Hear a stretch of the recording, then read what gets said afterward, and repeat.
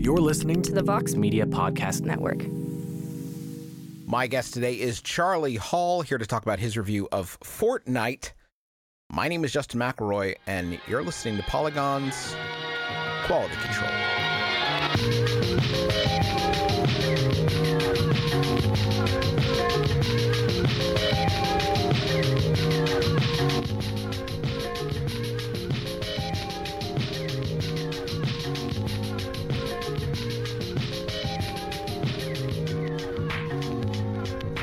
Welcome to you, Charlie Hall, to our program, I guess, most accurately. Our program that we share together. It is nice to be with you here on our program. Now, Charlie, I've only prepared one question, but I think it should just about get us through the entire episode. So I'll just kind of ask it and then kick back for a while, go make myself a mixed drink. Charlie, what is Fortnite? Oh boy, howdy. It is, I enjoyed this line I put into my review. It is the Willy Wonka 3-course dinner chewing gum of video games. It is all things to all people. So Fortnite at its core is a base defense game. Think Orcs Must Die, think the Horde mode from Gears of War. The enemies are called husks. And they come at you from one or more sides, and you must take them down. From there, it gets pretty complicated. There's 4 basic classes. There's a melee class called a ninja, kind of a spellcaster almost called an outlander. There's a soldier that plays with guns. And there's a constructor that builds, forts, builds walls, windows, and barricades and traps. And between those 4 classes, you kind of set up your structure to defeat the onrushing horde of husks. But also hidden behind it all, there's this really intricate skill tree that looks like ripped from the most elaborate Paradox 4X strategy game out there. And there's also a kind of collectible card game. And then there's like a loot system, like in Hearthstone. Like it's all over the place, Justin. Sorry, I had a mild aneurysm, but I'm back now, and I'm ready to talk more about Fortnite. It sounds pretty overwhelming, Charlie. How did you feel when you first started to wade in? And obviously, you would be doing this fairly early. I know the game's kind of been in and out of developments and beta for the past 5-6 years or so, I guess, at this point, because it was announced in 2011. Yeah, 2011. This thing, apparently it's been in a playable early alpha, friends and family kind of thing for almost 2 years. What kind of available resources are out there now? Because usually, once a game's been released for a while, there's some helping hands out there. Well, but they really kind of bolted some of the metagame on a little late, so a lot of folks, including myself, were adrift for a little while. But it is difficult to understate how much I disliked my first 15 hours with this game. It not only bored me to tears, but it physically hurt me. I had to stop playing with a mouse and keyboard because of repetitive stress type pains in my wrists and hands. It's just so much clicking on the husks and the cutting and the shooting and the moving and the... But then about 15 or 20 hours in, it really kind of flashed over. And it's sad to say that it's kind of got its hooks in me now, Justin. I'm really enjoying myself. Is there a moment you remember where you just sitting around not playing and you thought, oh, that's weird, I'd kind of like to play some more Fortnite? It's when all this back-end collectible and skills tree stuff really blossomed for me that I started to get into it. I want to unlock more powerful characters and collect epic characters and get them to the stage where I can use their more powerful abilities. And so it all comes down to this collectible card game on the back end. And I've mentioned that once or twice, but what it is, the conceit of the game is you are the commander, right? Kind of like XCOM style, sure. And you are in charge of your home base. My home base is called Wrigley Field but of course, 1060 West Addison. And so Wrigley Field has a bunch of heroes, and you kind of take those heroes out for a drive whenever you go onto a mission, and that's your ninja and your constructor and all that. But then in the background, there are all these survivors, and that's where that collectible card game comes in. And so you have to find a leader survivor and match the personality of that leader to their subordinates to create like a little fire team alpha or an EMT squad or a group of scouts. And the better you create and kind of do care and feeding of those individual squads, the better your perks are in game. This is kind of your stat sheet. You boost your stats by collecting and taking care of survivors back at your home base. And what's really interesting, though, is that in order to level everything in the game up, you essentially have to put it into a wood chipper. Okay.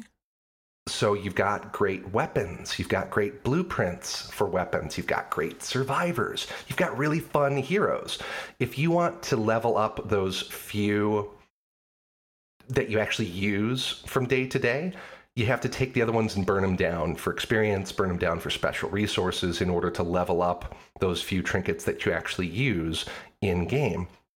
And, it's this Sophie's Choice kind of thing with, I've got this one epic survivor that I want to put into my fire team squad so I can boost my attack rating, but they're worth so much experience. If I grind them down, I can not have to grind down and retire, I guess is the proper phrase, 3 or 4 other survivors, and I can hang on to them instead. And so I really got into this metagame of just creating all the different squads, and I kind of like it, Justin. God help you, Charlie. I gotta say, I've heard this game talked about on several different podcasts and read your review and listened to you talk now. And what's hard is that even when people are enjoying it, it just sounds so unappealing to me. And I don't know if it's a personal thing, but I have yet to hear, like, and maybe you can sort of elucidate this for me, which is that like the core fun loop, like that is actually fun to do. Does it have that, or is it just a bunch of hooks? The core loop is just cutting up husks, and husks are these humans that have been struck by lightning, the storm overhead, and turned into what essentially is a zombie. They kind of wear their victims like a hoodie, dangling their face around the back of their neck. It sounds awful, but it's adorable. But the core loop is going through that and just chopping them up and working together. The part that I really enjoy the most, though, is the exploration piece. And I don't know, I'm a weird man, but it's probably one of the more boring parts of the game. Okay. Every time that you come to a map, you're just kind of unceremoniously dropped into the map. All the maps are procedurally generated, and you can just look around. So if you find yourself in an urban area, then, there's like maybe a little fire station that you can explore. There's a ruined building. There's a perfectly immaculate building. There may be a little burger joint. And all the assets and all the environments that are created procedurally, they're really fun to move around in. There's also these little construction challenges that you'll stumble upon where you have to quickly build a 3-story radar dish, or there might be a little mini game that you uncover where you have to play whack-a-mole on the ground. But it's all literally in search of these treasure chests and kind of moving around these environments and using the construction system to build ramps and staircases and just kind of exploring all the nooks and crannies. I kind of enjoyed it. It goes on too long. Mm-hmm. I shouldn't need to do it for as long as they make me do it. Right. There should be more incentives for me to do it together with other players. Right now, it's a very selfish game loop. Like literally the 4 people on the map just go their separate ways, and it's a foot race to get the loot first. And then somebody gets bored and launches the end game, which is this horde mode onrush of husks. So yeah, I like moving around and finding things and exploring the environment more than I do actually playing the game part. Overall, I would say, and I would lump the score into this. Your review of this game is positive. But like, to what extent, if I was just an average Joe off the street asking you, hey, should I play Fortnite? Obviously there's good stuff once you get in deep, but how many layers of like, caution would you put, how many layers of caution tape would you put around this experience as it stands currently? Is this the time right this minute to get into Fortnite, or is it maybe worth hanging back and seeing how things play out? I would absolutely not buy Fortnite right now, and I would put precisely 3 layers of caution tape around it. Layer number 1, this is a free-to-play game, or at least it will be a free-to-play game when it comes out of early access next year. It's being sold right now, though, Justin. You can walk into Target or Walmart and buy this off the shelf. It's very unusual. That's not early access. I refuse to let those words lose meaning. That is not early access. Call it disingenuous, call it whatever you want. I'll call it a retail title that is available at Walmart is what I'll call it, Charles. So that's layer of caution tape number 1. Spend $40 on a game that will eventually be free. Not this guy. Layer number 2 is it's super not finished yet. The early game sucks. It is not enjoyable in the least. It is. I think in my review I said it. The difficulty curve is so low you could roll over it with a stroller. It's just like you could stand there and not do anything, and the level will finish. And so in that way, the first 15 to 20 hours, not great. But also layer number 3, it's got this loot mechanic, right? You can give them actual ass American dollars and buy loot crates in the shape of sentient llama-shaped pinatas, but we can talk about that later. But these loot crates, they're $4 or $5 you're going to dump in and get a couple of them back. All that loot could be nerfed tomorrow. They could completely change the makeup of what comes in these loot crates. It's completely up in the air, and I can't recommend that somebody spend money on a game that's going to change that much. How do you, as a reviewer, sort of fold that in? Because we used to, at Polygon, be pretty diligent about updating reviews as games evolved, and just the number of games and the amount of labor that required. We've generally moved away from that. How much sort of forward-looking do you try to do when you're writing a review for a game like this? Well, it's probably the second or third early access game that I've reviewed for Polygon, and I always try and sprinkle those reviews with the fact that it's in early access. I try and get that information up as high as possible. I try and include it again at the end, as close to the score we're going to give it, along with the promise that I'm going to come back and play this game again and touch this product again and tell people how it's evolved. And I aim to do just that. Also, all of our social media hits included the fact that it's in early access, that it's been long anticipated. So we try and, other than literally put a banner at the top that says early access review, we try and make that really apparent to our readers. And I think that Phil and Arthur do a good job at that. We have got a bunch of questions from listeners, but first I want to take a quick break to tell you about our sponsor for this week. It's ZipRecruiter. Are you hiring? Do you know where to post your job to find the best candidates?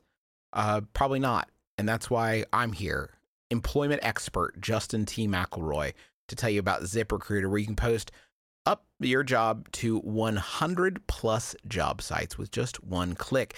Then their powerful technology efficiently matches the right people to your job better than anyone else.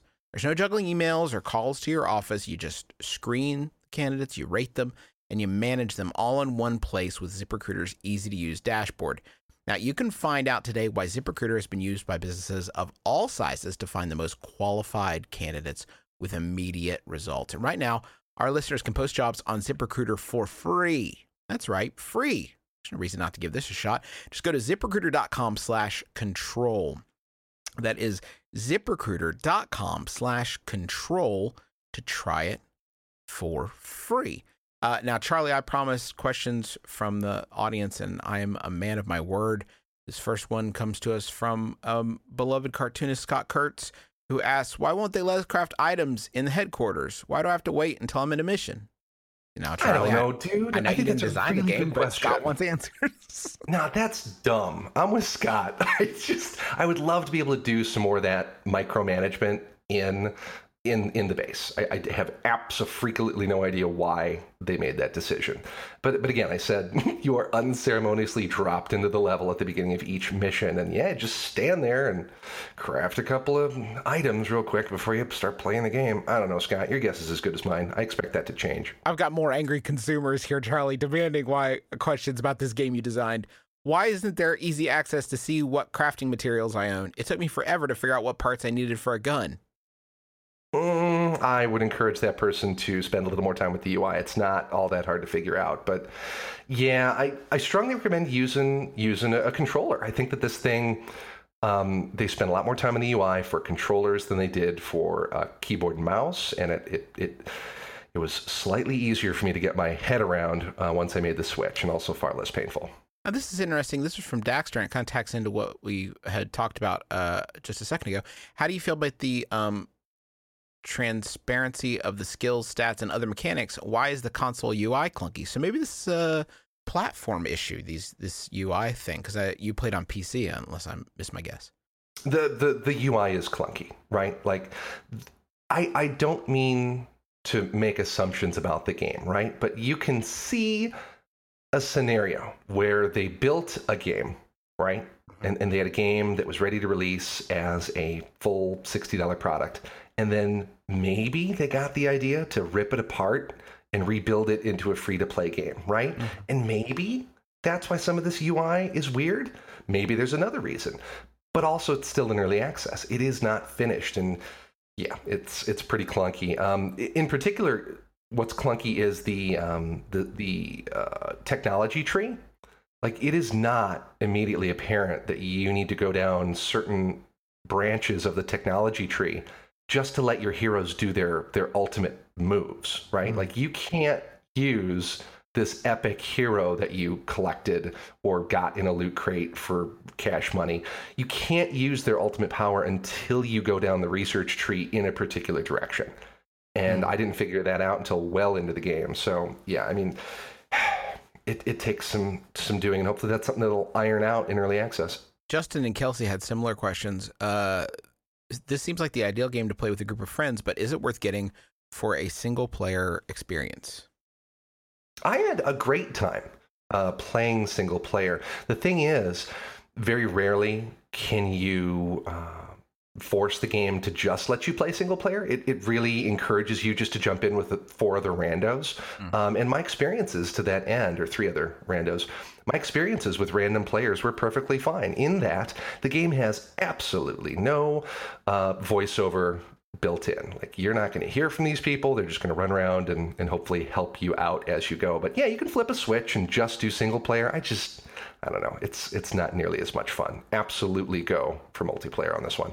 Now, this is you're not a game designer, Charlie, but so I always caution people when we address questions like this, but I think it's an interesting one to ask. It is from Cool Trainer. What mechanics would you want to see added to break up the monotony, or do you think they should just abandon ones they already have? So that's an interesting question with a game like Fortnite, which is so cluttered with different systems, what have you. Do you think the path forward for Fortnite is bolting more things on, or is it more a question of editing? It absolutely needs a hub zone. And what I mean by a hub zone is I want to be able to go to Wrigley Field, my home base, whenever the heck I want to. And I want to be able to tinker with it and rebuild it. But I also want to see all these little survivors running around, right? I want there to be some presence of the game's conceit. I think the ladies over on the Polygon show were talking about this a few episodes back, but just, a beach level where you could just kind of hang out and chill and be at rest with your heroes. It needs that kind of a hub world just to break up the monotony and give you the opportunity to do things like check the resources you need to build X, and then the ability to build X and make it look shiny and pretty, even if it's just on like an Elder Scrolls level where you're whacking at a table and a new sword falls out. I think that would be an addition. Charlie, have you ever reviewed a game where it got a decent score, but you would encourage people to not necessarily rush out and play it? Yeah, I've reviewed Arma. Okay. There's a lot of games out there that I think are not for everybody, but I think Fortnite shows a lot of potential. And I think if they can speed up the early game, and if they can work the UI and add some quality of life things, that it's going to be good. But it's also just it does so much well that I think the score that we gave it is valid. But I think that you have to hedge that against the fact that it's a free to play game, that's currently not free, and that makes it weird. And I think I spoke about that in the review to an extent that I'm comfortable with. So I don't know. It's weird. It's very weird. You know, the weirdest thing to me is it seems like if this game is going to, like, it seems like there could be a core of fun in here somewhere. There obviously is, that's so sort of muddied by other choices. But we're in a landscape right now. Like, this year has been amazing in terms of multiplayer and single player games. I worry that by the time this sort of finds its footing, everyone will have moved on. Do you think that's a fair fear from where you sit? Oh yeah, if I was Epic, I'd be terrified of that. This, it didn't make a huge bump in people's social media feeds that I was able to see, and I kind of used that to kind of take the weather forecast of what people are playing, and it was there for about a week, and now it's not anymore. And it's certainly, I haven't checked Twitch lately, but I think it's holding its own in Twitch. And I think that will be one metric by which Epic looks to the success of this game, right? Is it top of mind for the gaming community? But, one thing that they told me at Judges Week, prior to E3, I was a judge for Polygon this year for the E3 Critics' Choice Awards. And one thing they told me was they want to continuously feed new game modes into this game. They were not joking when they told me that they want some kind of PlayerUnknown's Battlegrounds type mode in this game. They want all different ways to play this game, and so I think that will be a big test. They need to get those new modes out quickly to the community and keep feeding them new experiences, because people, 2 days after this game came out, people had already run up against what they thought was an experience wall 50 hours in. The game's been out 48 hours. I've already played 50 hours, right? And I can't get any further. The only way forward is to buy more loot crates. People were pretty cranky about that, but the community is hungry. So I don't know. We're gonna have to see. Folks, that is going to do it for us this week on Quality Control. You can find Charlie's review at Polygon.com, along with a lot of other excellent content for you to enjoy. But I'll leave you to that. And until next week, my name is Justin McElroy for Charlie Hall. Thank you for listening to Polygon's Quality Control.